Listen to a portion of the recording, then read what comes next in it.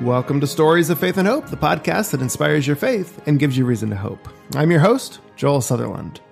Our nation is facing a crisis I didn't even know about a couple of years ago. It's called the opioid crisis, and I'm sure that you're familiar with it because you probably keep up with things better than I do.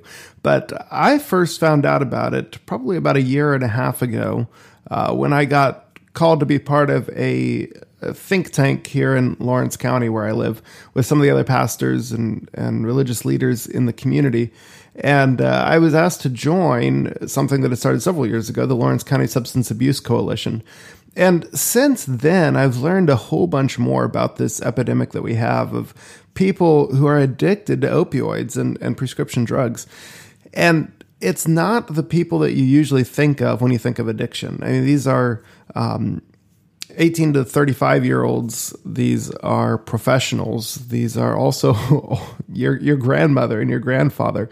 People from all walks of life are addicted to these things. And it's becoming a crisis. And so there's a lot of initiatives right now trying to curb this and make a change. And it's not restricted to those outside of the faith community. There's a lot of people within the faith community that also struggle with this. And one of those people is our guest today, Joseph Habedank. He is a Southern gospel singer-songwriter.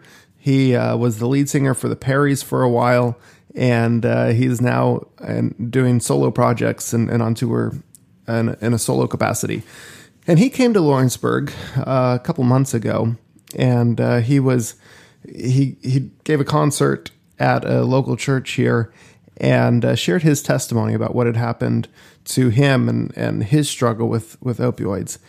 And before he came, I was able to do an interview with him over the phone, and it aired on local radio that morning. So there's a few things throughout this interview that are a little bit location specific, talking about a concert tonight that was for the local radio. But I'm going to go ahead and put this whole interview in this podcast. And his story is just such a blessing. And I know that you will love his story, and that hopefully it will encourage you, inspire you, and also make you rethink some things about the opioid crisis, and hopefully find some compassion in your heart for someone close to you who may be going through something similar. So here is my conversation with Joseph Habedank.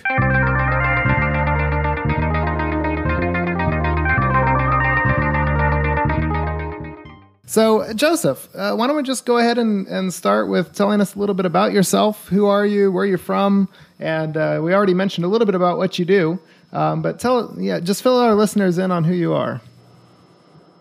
Well, I'm actually a solo artist, and I got to tell you, I grew up singing gospel music. I grew up in Dayton, Ohio, and absolutely loving gospel music, and got the opportunity to do that on a professional level on a full-time basis when I was 17 years old. There was a group out of East Tennessee called the Perrys that hired me when I was 17. I was with them for 10 years, but about 5 years into that, I started struggling with prescription drug addiction after having an ulcer in the back of my throat that abscessed and got infected, and of course was introduced to hydrocodone and oxycodone, and got hooked on those. You know, it's kind of amazing how many people have a legitimate problem, they have a legitimate pain, and they take something so innocently, and then all of a sudden it becomes this stronghold and addiction in their life. And that was certainly the case with me. And before it was all said and done, I was taking anywhere from 10 to 12 hydrocodone or oxycodone every day of my life, and just a broken young man.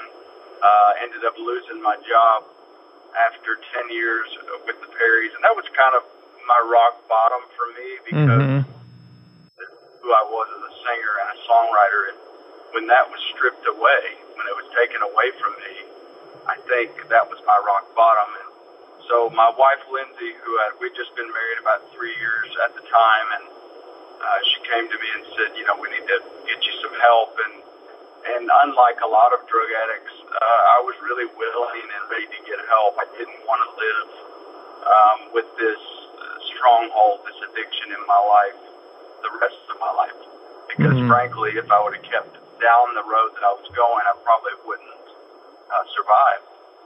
And I checked into a place called Cumberland Heights on the west side of Nashville, Tennessee, appropriately out on the Cumberland River, and it absolutely changed my life. I lived there for 30 days, and I just did what they told me to do. I mean, one of the things they told me is when I got out after my 30 days, they wanted me to do outpatient, which was another 5 weeks of treatment. I was able to go home and sleep at night, obviously, but I had 3 to 4 hour drug kind of education every night of the week, or 4 nights of the week, rather, for 5 weeks, and something that I did. And then after my outpatient for 5 weeks, they told me I needed to do 90 recovery meetings in 90 days, and I did that. And they told me I needed to get a sponsor, and I did that. And, you know, there's a lot of great Christian people that I know who are kind of against maybe the 12 steps. They're also kind of against maybe the rehab situation. But what I always tell Christian people is that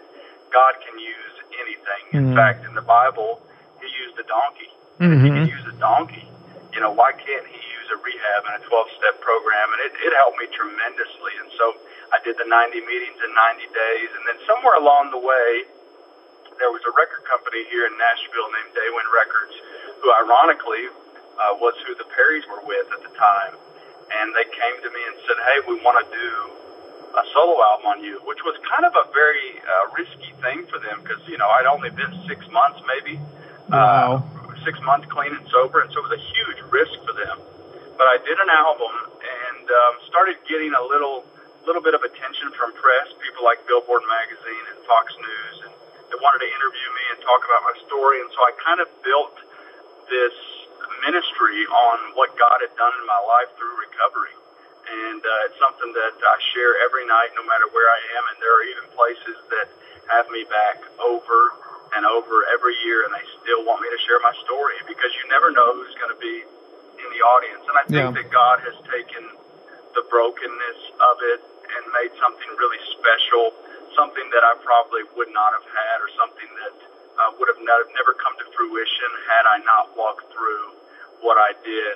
And I always tell people the gift of recovery is, I think for me, a Grammy nomination that I got on my last album, Resurrection, was nominated for a Grammy Award. And I really don't think that would have happened had I not walked through what I did.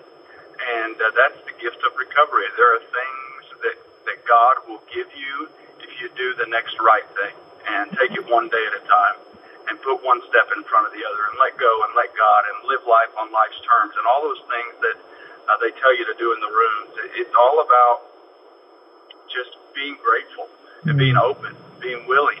And so I'm so grateful for this journey, and I'm so grateful for the opportunity to get up in Lawrenceburg tonight. And I'll share a little more tonight at the concert, and I hope that everybody will come out, and I hope that it will encourage people. I really do, because it's something that's so important to me. And one of the coolest things about this story, and then I'll let you ask another question. I'm sorry, I'm kind of rambled. But oh, no, you're good. One of the most important things about this story is that the Grammys has an organization called Music Cares, and they actually paid $25,000 for me to go to treatment. They paid that. Wow. And 3 years later, I was a Grammy-nominated artist.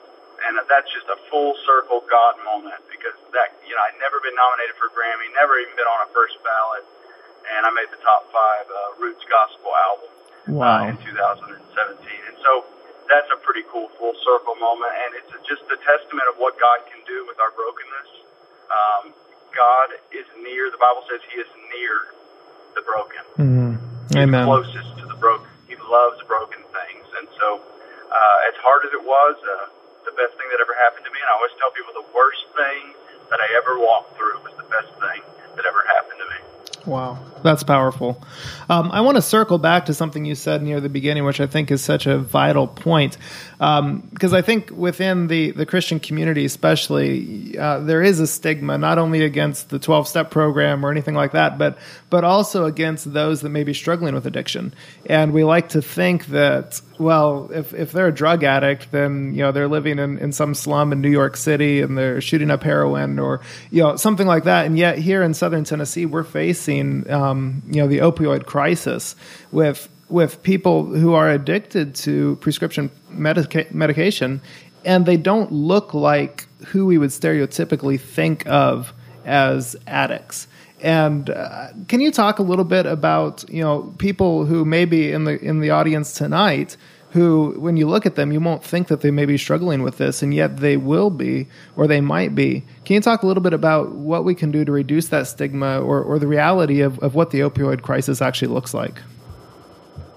Well, I think you said it, and to your point, something that I always say, and I think you said it best, is that it used to be that the guy that was holding a cardboard sign on the side of the road, the homeless guy downtown in your metropolitan city, those were your drug addicts. But because of prescription drug addiction, now it's professionals like doctors and lawyers and dentists and pastors and singers, musicians, people that can function under the influence of these drugs at the beginning. The problem with addiction is it's such a slippery slope, and that eventually you're functioning, but you're not functioning at the level that you need to facilitate appropriate relationships. And so eventually you become irritable, and you become short-tempered, and you become isolated, you become a loner, and then you separate from your family, and you separate from those you love, and then and there's always so much drama that is around addiction. But I think the biggest thing that we have to do, and it's pretty simple, is to talk about it. And I think communication is the key. And I think for anybody who's struggling, it is the most terrifying thing to go to somebody that you trust and to say, I'm sick, I have a problem, I need help. One of the biggest things that I learned in treatment, we had a thing called the maze, and they would blindfold you and they put you in a maze, and you had to get out. And there was no way to get out. There was no possible way to get out unless you stopped one of the workers on the outside of the maze and said, I need help. He would let you out. That's all you had to say. I need help. I need help. And that was such a powerful thing, because so many of us stumbled around in that maze for 30 and 40 minutes before we went, hey, I need help. Can you help me get through this? That's as simple as it is. And yet it's so hard to do because we just are so embarrassed because of that stigma. And something that I would like to acknowledge is the Celebrate Recovery has done such an amazing job at infiltrating the church with drug awareness. And I just want to say how amazing I think that is, how incredible that is, and what a tool that is to help the body of believers that are struggling with strongholds in their life, whether it be addiction to drugs or alcohol or sexual addictions or pornography addictions. There's so many different things that people struggle with in their lives that we have to talk about. Even things like homosexuality and things that we are scared as a church to discuss. If we don't reach these people, nobody's going to reach them. Nobody's going to reach them. If the church doesn't reach out to the broken like Jesus did. I mean, Jesus didn't hang out with good people. He hung out with prostitutes and liars and cheaters and thieves. That's who he hung out with. And that's not to say that we are Jesus, but we ought to try to be like him. And we ought to try to show people Christ. Amen. And welcome them with open arms.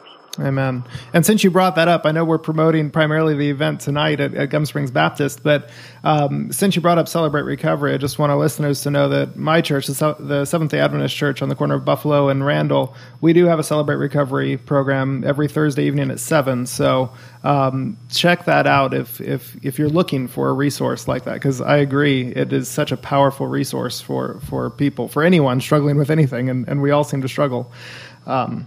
So one other question, kind of in our last couple minutes here, if there was someone who's listening, and in Southern Tennessee, it's very likely that there is, who is struggling with an opioid addiction or something like that, what would you tell them? What if you had one thing to share with them this morning? What would it be?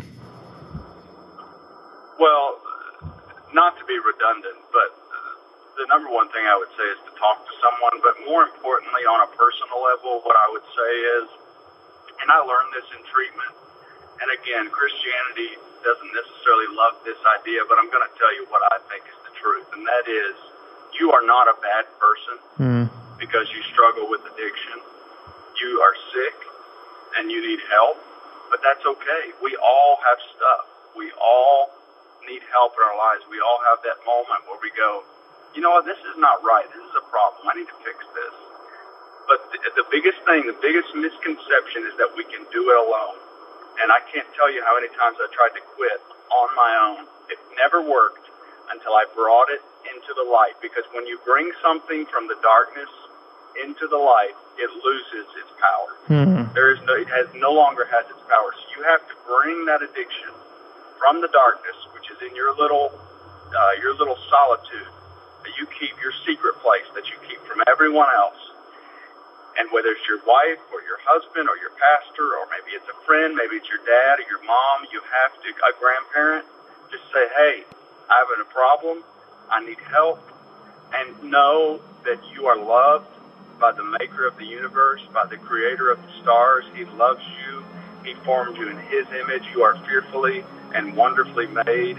He is the God of the second chance and a third chance and the fourth chance. He is a God of grace and mercy and love, and he wants you to be well. Such an inspiring conversation with Joseph Habedank. And if you have not heard him in concert or heard his story live, definitely go to his website and find out if he's going to be in your area, and go and see him. It's definitely worth it. His website is josephhabedank.com. I'm going to spell that for you. It's Joseph, Joseph, Habedank, HABEDANK.com, josephhabedank.com. Check out his website, look at buy his latest album. He has several of them, including one that's specifically written as he came through this journey in his recovery from the opioid addiction. That one's called Welcome Home. And I highly recommend his music. Go see him, go support him, listen to his story. I hope it was as inspiring to you as it was to me. Next week, here on Stories of Faith and Hope, I have a conversation with someone that I've known for many, many, many years, Chaplain Dick Stembakken. And he shares a little bit about his story and quite a bit about the White Coat program that you may have heard about in the history books. So here is a short preview of next week's episode with Chaplain Dick Stembakken. A couple of other guys who were drafted went in as medics, then volunteered for White Coats. You had to volunteer. Weren't pushed into White Coats. You had to volunteer. He and several other guys who had already had light training, licensed as pilots, were put into a special test program, and they were put into kind of an aircraft module where they stayed for several days, and they were infected, became pretty ill, headaches, but they were tested throughout the whole process to see if they could control the, quote, airplane. Well, later on, years later, they found out that this was a test for some of the first orbital Earth moonshots to be sure that the astronauts could function if they became ill, because nobody knew what's out there. That conversation is going to be right here on Stories of Faith and Hope next Friday. Make sure you're subscribed on whatever platform you're listening on so that you don't miss it and future episodes. You can find us online at faithandhoperadio.com, on Facebook and Instagram at Faith and Hope Radio. Music was provided by Dexter Britton under the Creative Commons license. And until we meet again, have faith and hope.